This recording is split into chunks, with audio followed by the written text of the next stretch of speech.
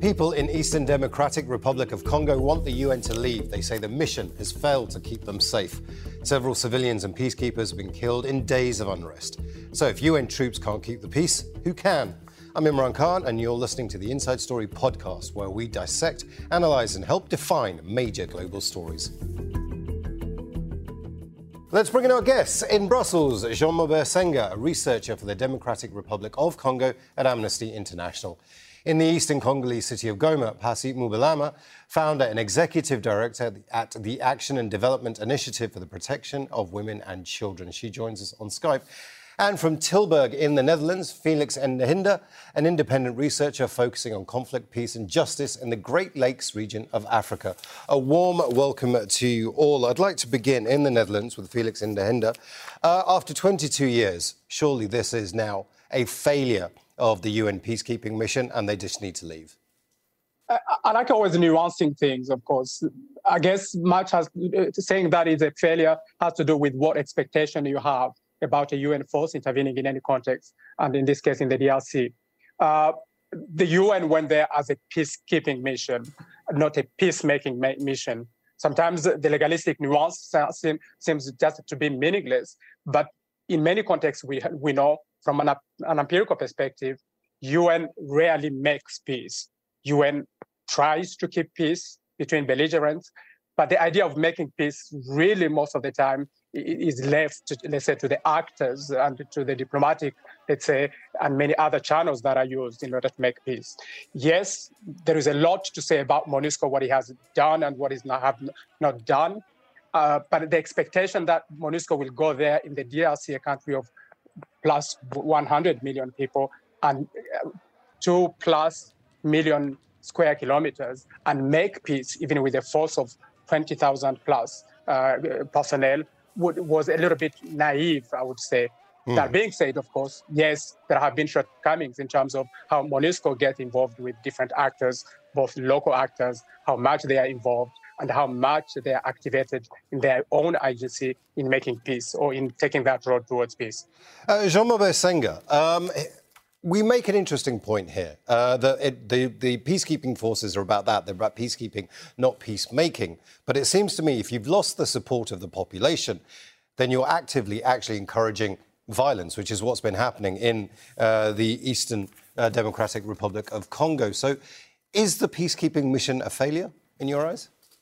I concur with most of what the other discussant has said.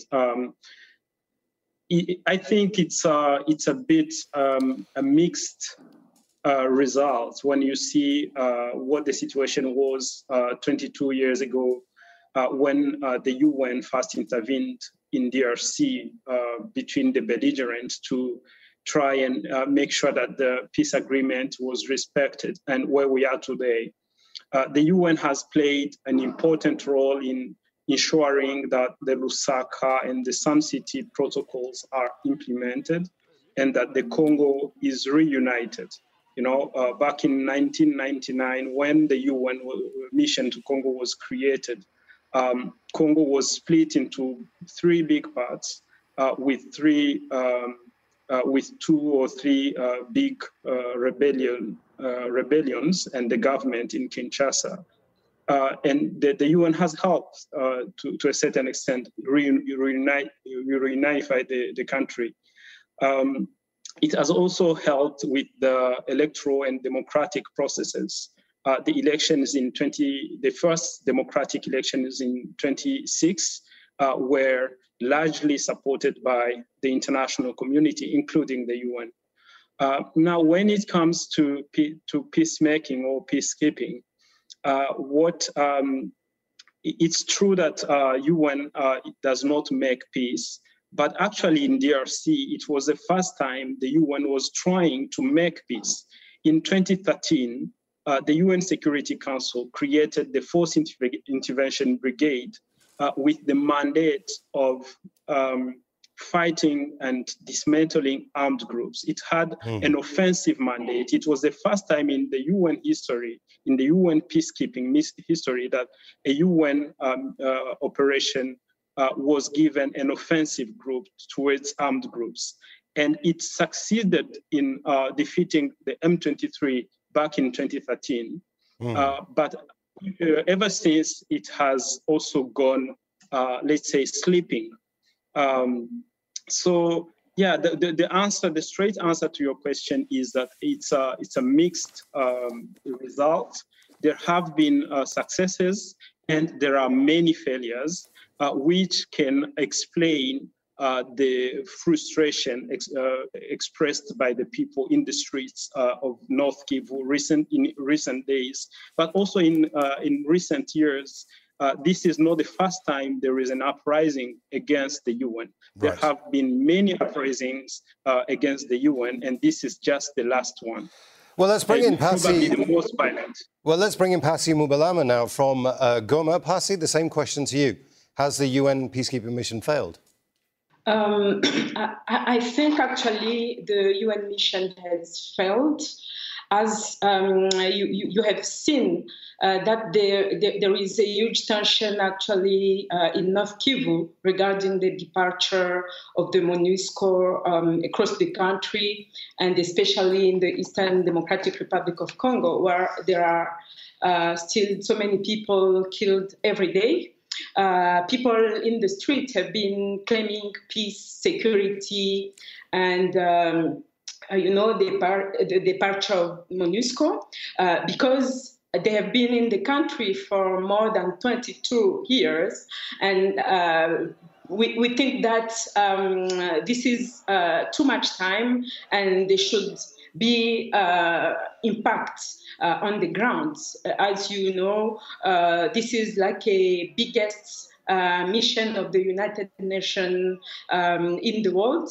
But unfortunately, what we are seeing, or what we have been seeing on the ground, is that civilians are still killed, women are still raped. And we can say that the situation has been the same since 22 years now. And for me, if they can't do their mission, I think it's time for them to go and keep the Congolese government to protect the Congolese citizen, as that is also in the duty of the Congolese government. Felix, Passy has just said that, and she works for the protection of women and children, that women and children are being failed by this UN peacekeeping force, that it is a failure, and perhaps it's time to try something else. What is that something else? Is there a something else? That's exactly quite a very important question, I guess, to raise here. Get us the whole discourse around the need for MONUSCO to leave. And my easy answer would be probably not. The fact of the matter is that any UN intervention comes somehow to fill a vacuum that is existent. We don't have UN interventions in many countries in the world. It's simply because, let's say, authorities in those countries, including in the security and rule of law sector, are able to perform the basic functions that are needed. That being said, MONUSCO has been the DRC because first and primarily of the broken nature of Congolese politics, of armed activities that are prevalent in the country. Keep in mind that this is an area which has reportedly more than 100 different armed groups, the M23 being one of them. Many reports of the UN, including independent researchers as well, have documented rampant human rights violations by the Congolese army. One of the recent books, for example, by Jason Stearns, but also documenting what is in many reports, has documented or have documented all of those research outputs. The complicities of some even DRC army commanders for example, in the hostilities, even in nourishing the different armed groups, because being on the front as an army is a source of income. It has become a business. Yeah. Though I'm not making these are facts that are recorded. Right. That being said, relying on this existing structure all of a sudden after the departure of the MONUSCO to perform the basic function of protection of certain given civilians that MONUSCO has been still protecting over the years, with all shortcomings that we can go through, would be a little bit naive.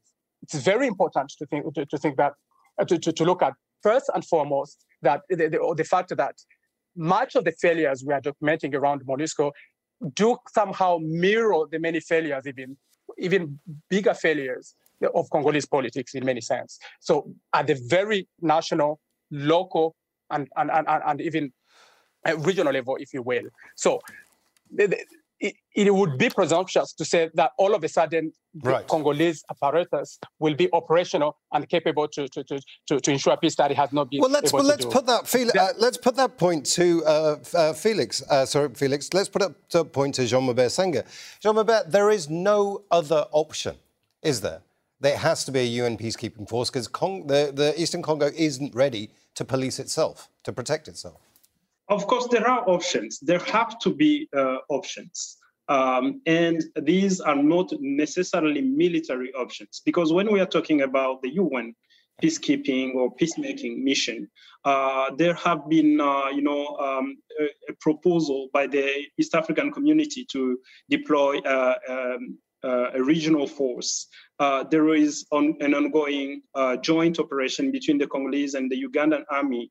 There is a state of siege or state of emergency that has been in place for over 1 year. So the response to the conflict in Eastern DRC has been largely military. And I think what has failed before it is the UN or the Congolese, it's the military approach to the conflict, to resolve that conflict. And this has led behind the root causes of this conflict, which include the impunity enjoyed by perpetrators over more than 28 years in this region, in DRC, but also in the neighboring countries such as Rwanda and Uganda and others who have participated or have committed serious crimes on the DRC soil. There has been no accountability, almost no accountability for those crimes. And this has allowed them to commit them over and over again. When you see what is happening with M23, that's one of the reasons. 10 years ago, they were militarily defeated, but nobody was held to account. Now, they are back again. They can commit again, they can again rape and kill because they know that for sure there will be no consequence. There have been Rwandese officers who have been involved in the war in DRC. They have not been held to account. Congolese officials still now who have not been held to account. Other causes include economic and social and all the issues around the management of natural resources, but also political issues, the legitimacy of power in Kinshasa. Sorry, Jean-Mobert, we are running out of time, and I do want to come to the other guest. Passy, I want to bring this to you as well. What Jean-Mobert seems to be saying is that actually it's a failure of politics, not just of peacekeeping. But this is the best bad option, isn't it? The politics aren't going to change themselves overnight. So a peacekeeping force is the only way to keep the peace, surely. Yeah, I think there is a bad politics, but on my side, I still think that the Congolese government has the duty to protect the population. But when we are saying that they are having the big support of the UN mission, I think everything should be different because, as you may know, MONUSCO has a big logistic. They have money. They have a lot of people. I mean, the soldiers, and they should put all of that to try to support the government to fight different armed rebel groups we have in the region. Actually, the DRC count more than 100 armed rebel group in the region, and sometimes we can't even count only one armed rebel which have been kept away by the UN mission. And I think for that civilian, that people who is in Masisi or in Rutshuru, where all those armed rebels are actually responsible of so many human rights violations. What we want to see, or what they want to see, is, they just need peace. They just need to be able to go and work on their land and try to find something to eat. And if the MONUSCO and the Congolese government are not able to do that, I think there is a huge problem for us as people and citizens. Felix, why is this happening now? Why are these attacks taking place today? Of course, the speakers here just mentioned some of the issues really that have been going on. Of course, there is some kind of fatigue, rightly so, justified kind of anger by the population, who are still very much victimized, the poor whose needs are not met by the Congolese authorities. I can understand that this anger is directed at one of the actors that is visible and has the might and power that is believed to be able to solve the issue. But we keep in mind also that populism and hateful narratives that you have in that country are quite very dangerous and can be lethal.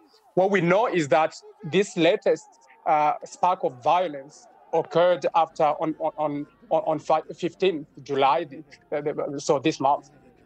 The head of the Senate, who hails from this region, Bahati Lukwebo, from the South Kivu province, pronounced speeches in campaign mode in Goma and in Bukavu, where he basically said MONUSCO needs to leave. He did it in a very populist way. Who are those who want MONUSCO to leave? Can you raise your hands? And so on. So that kind of populism in itself, academically, you can go and look for how much impactful such a speech is correlated with the violence that we see today. But it's difficult not to read the two together. So there is that, but also there have been previous attacks, as Jean-Mobert, for example, said, in Beni, among many others. So the climate there, which criticizes the presence of MONUSCO, which is seen as not doing enough. But as I said, really, I read always that as part of really the broader structural issues. Sorry, Felix, we are running out of time, and I do want to come to the other guests. Jean-Mobert, just very quickly. Do you agree with what Felix has just said, that some Congolese politicians are using MONUSCO as a bashing? They can bash them, it's popular, and that's actually leading to more anger and then more attacks? Definitely. There are... the UN is a victim of the lack of leadership in DRC, but also it has its own shortcomings, for sure. And I think the most important now is to know what needs to be done, as the international community is seems to be paying more attention to what is going on there. State Secretary Blinken is apparently traveling to the region next week. There should now be addressing the root causes of that conflict, and not just continue to invest in military response, which has shown its limitations and its failures over the last decades. There has to be accountability for those who committed crimes, and other issues have to be resolved through dialogue and political processes. Passy, what are these root causes then? If we're to attack and to change the root causes of this, it's not about MONUSCO being in the country. It's about the root causes. But what are those root causes?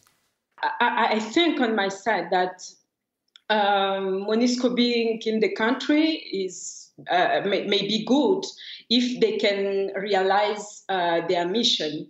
Of course, sometimes there are different politicians who try to manipulate youth in the country, but you can remember that this is not the first time that people are claiming the departure of MONUSCO in the Eastern Democratic Republic of Congo, because most of the time we can see people killed not far from the base of the MONUSCO, and this is unacceptable.